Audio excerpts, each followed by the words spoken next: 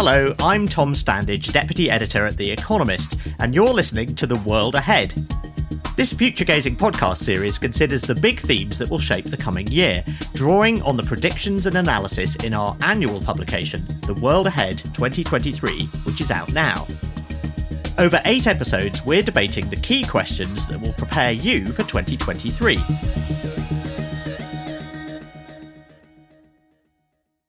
This week, we turn our attention to US politics. Republicans won a narrow majority in the House of Representatives in the midterm elections in November 2022, but Democrats held on to the Senate. So America now has a divided government. So what will the coming year, and indeed 2024, look like as the next presidential election looms? And which parts of America's political landscape are worth watching most closely?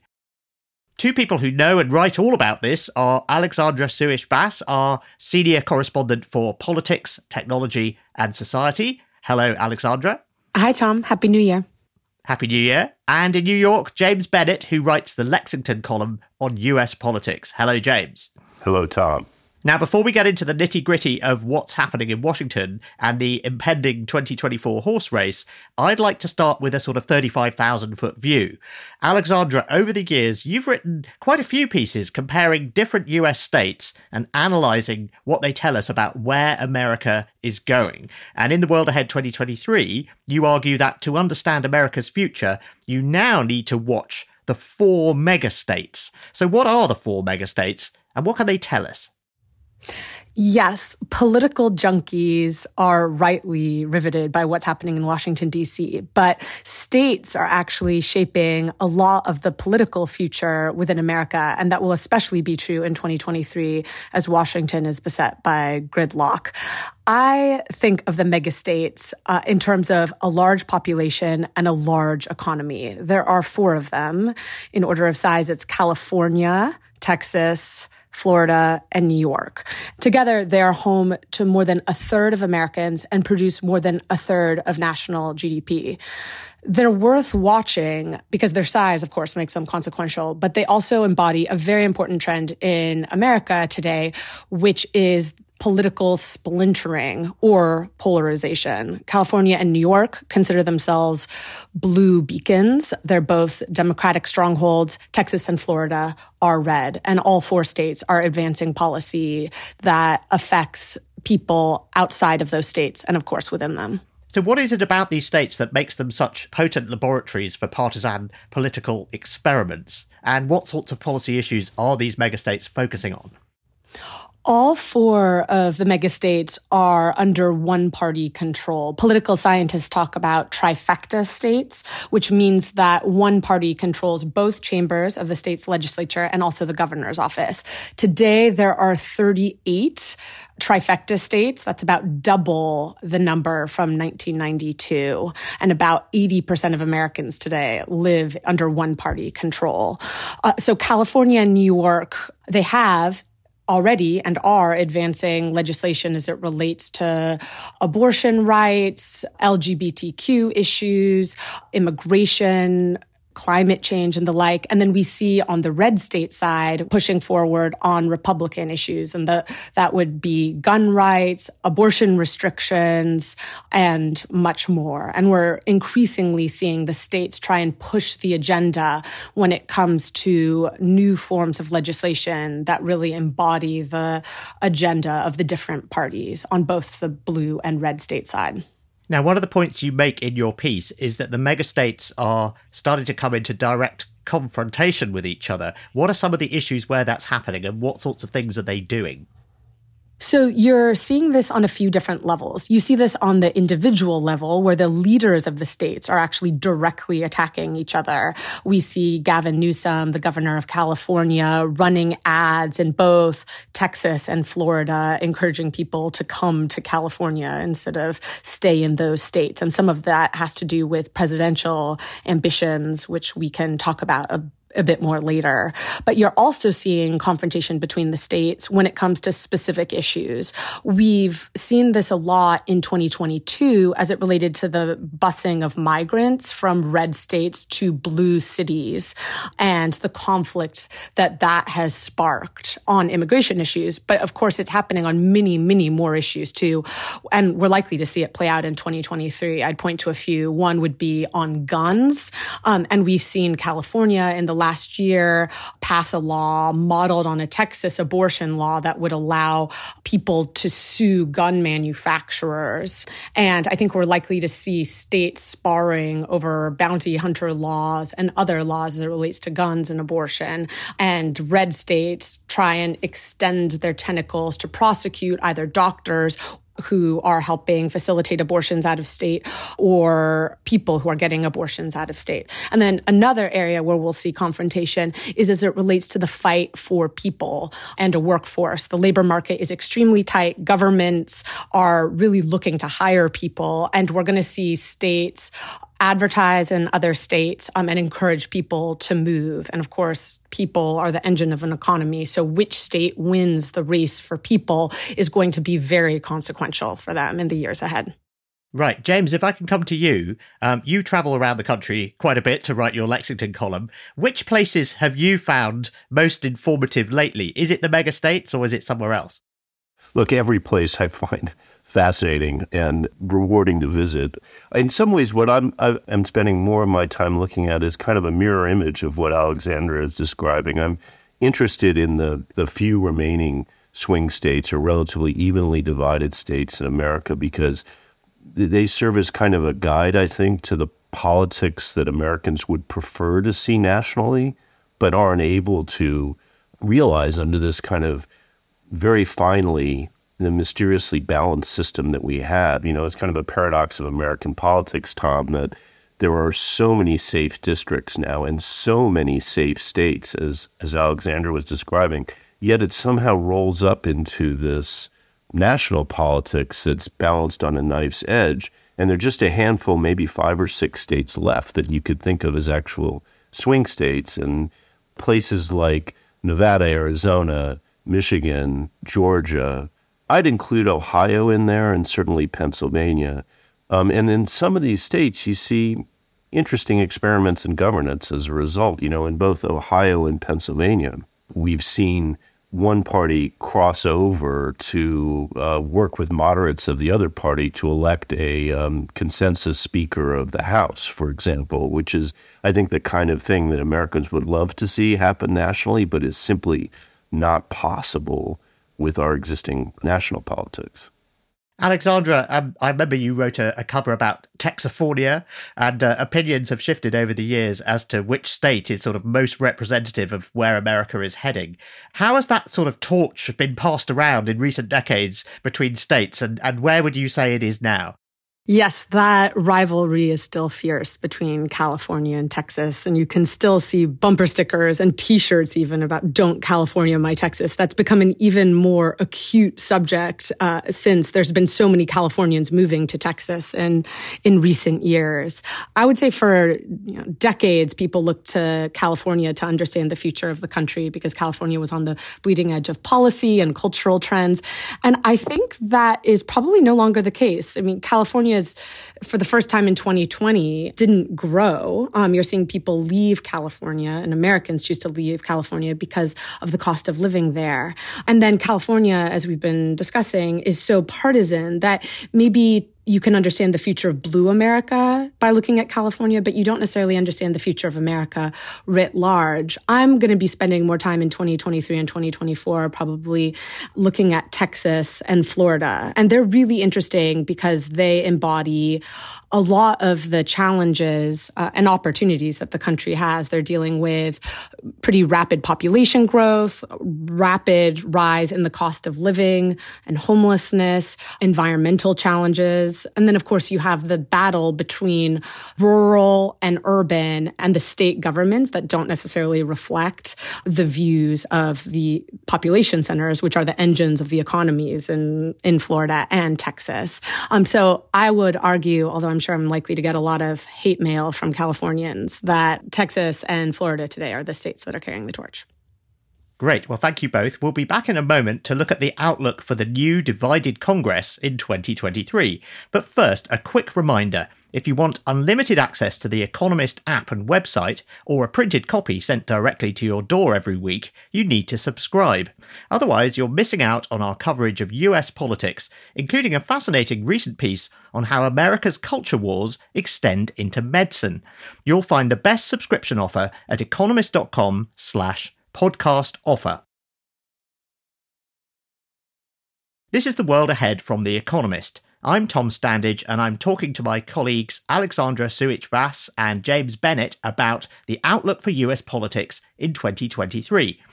James, we've just watched this rather painful process of the Republicans electing a new Speaker of the House of Representatives. Now that the new Congress can get down to business, what can we expect from the new Republican-controlled House? You know, Tom, when Kevin McCarthy, the new speaker, finally won the gavel after multiple votes, it was the wee hours, and so he can be forgiven for misspeaking. But he said, when he got the gavel, he said, "There is no obstacle this body can overcome for the nation." And my fear is that may turn out to be true in the year ahead, that he might have spoken truer words than he intended, just because the possibilities for collaboration, first among the very fractious Republicans in the House itself, then between the Republicans and Democrats in the House, Democrat-controlled Senate, and the White House controlled by the Democrats, the prospects for a high degree of collaboration are not great. I think there are a couple of areas where we may see them be able to work together. We've seen a remarkable degree of convergence, I think, in the parties on being angry or frustrated with China and with the tech industry. And I think there's possibilities we could see bipartisan action in both of those areas. But there are, unfortunately, lots of other areas where there's likely to be gridlock and some that could really set the nation back. Already, there's great concern rising in Washington that Congress and the White House will not be able to agree on raising the debt ceiling again later this summer when that comes due. That's just an issue of America honoring checks it's already written. But we've seen brinksmanship played over and over again in recent years when it comes to raising the debt ceiling. And the Republicans, the empowered, really kind of berserker Republican caucus in the House, has reached an agreement with Kevin McCarthy that there will be spending cuts in exchange for any lifting of the debt ceiling. And even within the Republican caucus, there's resistance to the kinds of cuts they're talking about because they would hit the Pentagon, the defense industry, as well as other kinds of discretionary funding. So I'm terribly worried they may not be able to reach agreement in the end on raising the debt ceiling. Now, in the past, a divided government wasn't always a recipe for gridlock, was it? So what changed? In the 90s, divided government turned out to provide an opening for real bipartisan progress. Bill Clinton was able to engage in the strategy that he and his advisor called triangulation, which was peeling off enough Republicans to work with moderate Democrats to pass some significant legislation. But our politics have changed since then, and triangulation is just no longer a realistic possibility. The margins are way too thin in the House. We've seen Kevin McCarthy, the Speaker, can only afford to lose 4 votes. And the national parties no longer have control over the politics of their respective caucuses. Again, we've seen an illustration of this fairly recently in the way this small group was able to resist Kevin McCarthy and raise money off it, raise their profile off it, get even more famous because of it without having to pay any deference to their leadership. And so the incentive structure of our politics has just changed in a way that makes it a lot harder to create these kinds of bipartisan coalitions. So I think the thing that's usually blamed for this sort of greater degree of polarization and thus more extremism is gerrymandering. Alexandra, this sort of goes back to what you were saying about trifecta states, doesn't it?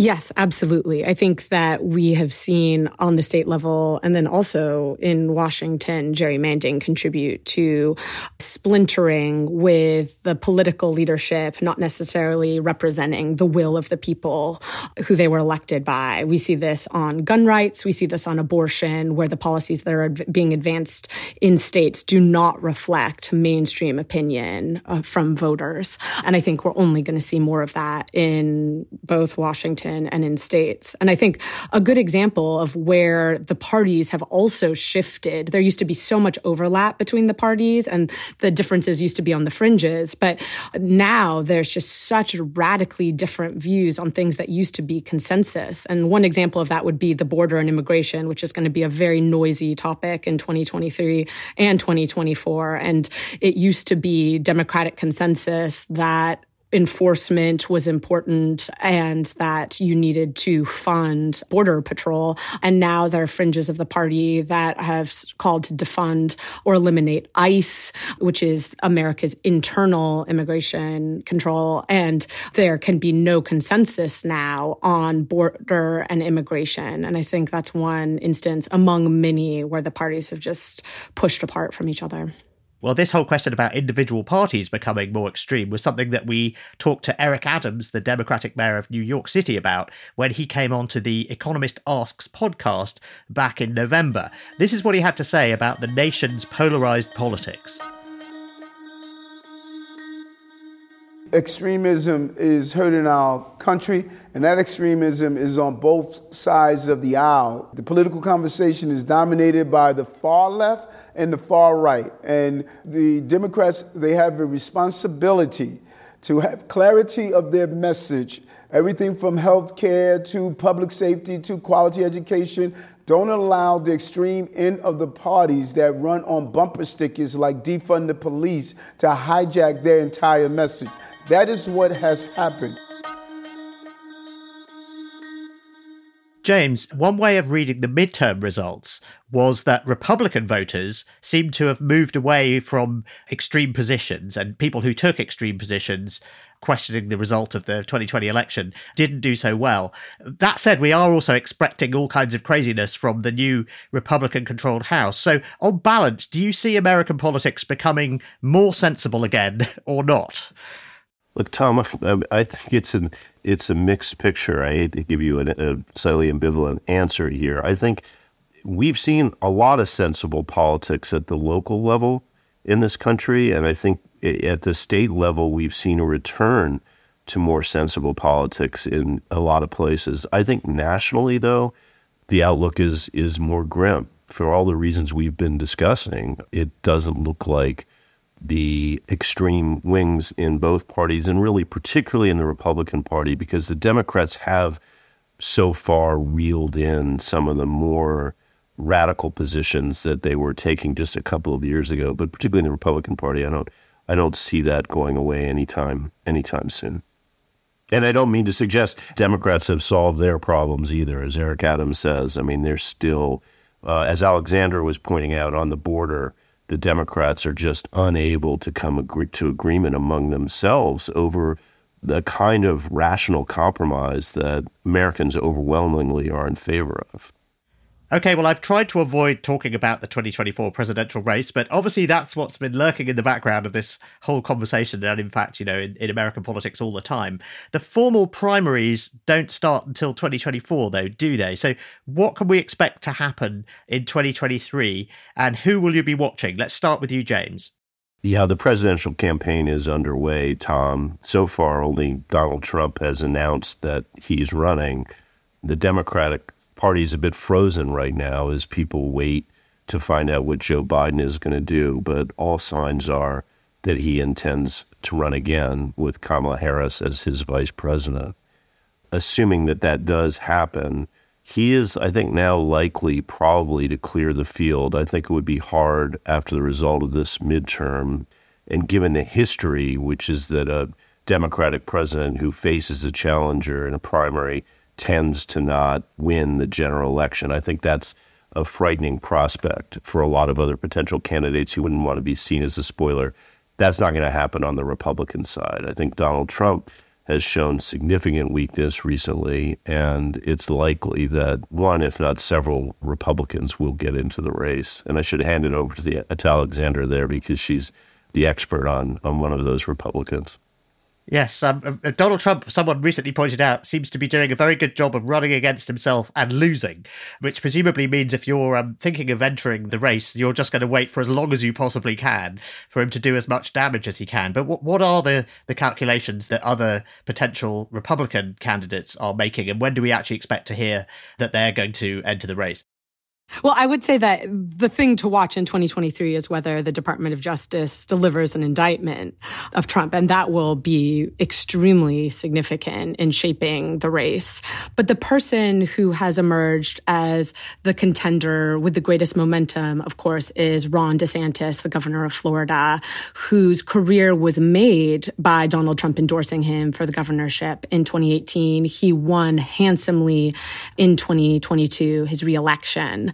I think something that people don't remember about Ron DeSantis, because it's his COVID record and the movement of New Yorkers to Florida that are fresh on people's minds, but he spent a lot of time in Congress, and he was a member of the House Freedom Caucus, which of course is the obstructionist caucus that's been holding up the vote for speaker. And so I think it's going to be really interesting in the months ahead to observe how DeSantis plays to what's happening in Washington or tries to avoid the controversy that's happening in Congress, and what he reveals about his value set. He is somewhat enigmatic about what he truly believes, besides standing for quote unquote freedom and against COVID restrictions. Of course, he's not the only state leader to watch. Glenn Youngkin has some support from Never Trumpers, and he's the private equity titan who is now the governor of Virginia. And on the Democratic side, we should watch Gavin Newsom, who clearly has presidential aspirations. That's been shown by his travels and his advertisements in Texas and Florida, and his sparring with those governors about what America stands for and what American values really are. So I think a lot of heads of states will be very active in trying to position themselves in the months ahead. Well, we could add, Tom, to the list of potential candidates on both sides. On the Republican side, I mean, Mike Pence, is the former vice president, is clearly laying the groundwork now for a presidential run. Former Secretary of State Mike Pompeo also seems interested in getting into a race and has left open the question of whether he will also challenge Donald Trump. The more candidates that get in on that side, the better it is for Donald Trump, as was true in 2016, because he has still got a hard core of support within the party that's really not going to go anywhere else. So the more the anti-Donald Trump vote gets divided among several candidates, the better it is for him. On the Democratic side, another really interesting person to watch is Governor Gretchen Whitmer of Michigan. She's been very successful both in policy terms and in political terms in a Midwestern bellwether battleground state, and is less clearly identified with the progressive left of the Democratic Party, at least compared to Gavin Newsom.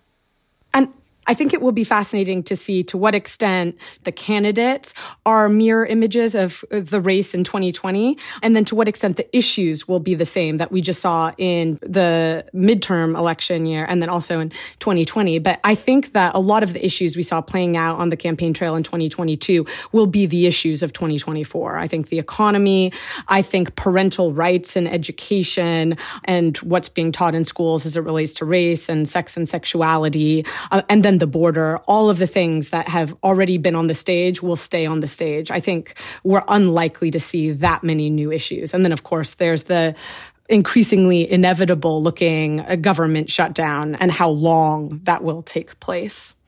And Tom, we really could be looking at a rerun of the 2020 election itself. I mean, we really could be, in the end, seeing a rematch between Donald Trump and Joe Biden, which polling suggests is something that basically only the two of them really want. I mean, Americans in general would rather see different candidates leading the two parties into the next presidential election. But that fits nicely with Tom's view, which is to understand the future, you look back at history, don't you? Yeah, absolutely. Exactly. But I'd prefer it not to be repeating itself quite so soon and quite so precisely. Anyway, I'm afraid that's all we have time for. Thank you, Alexandra. Thank you, James. Thank you, Tom. Thanks, Tom. And thank you for listening to The World Ahead. You can join our US editor and his colleagues on our Checks and Balance podcast every week to follow each twist and turn in Washington politics and the rest of America. Find Checks and Balance on your podcast app. Next week, we'll be exploring forecasting itself. How do we go about making these predictions? And how accurate were we last year? Do join us again to find out. This episode was a Tempo and Talker production for The Economist. The producer is Tom Pooley and the executive producer is Sandra Shmueli. I'm Tom Standage. In London, this is The Economist.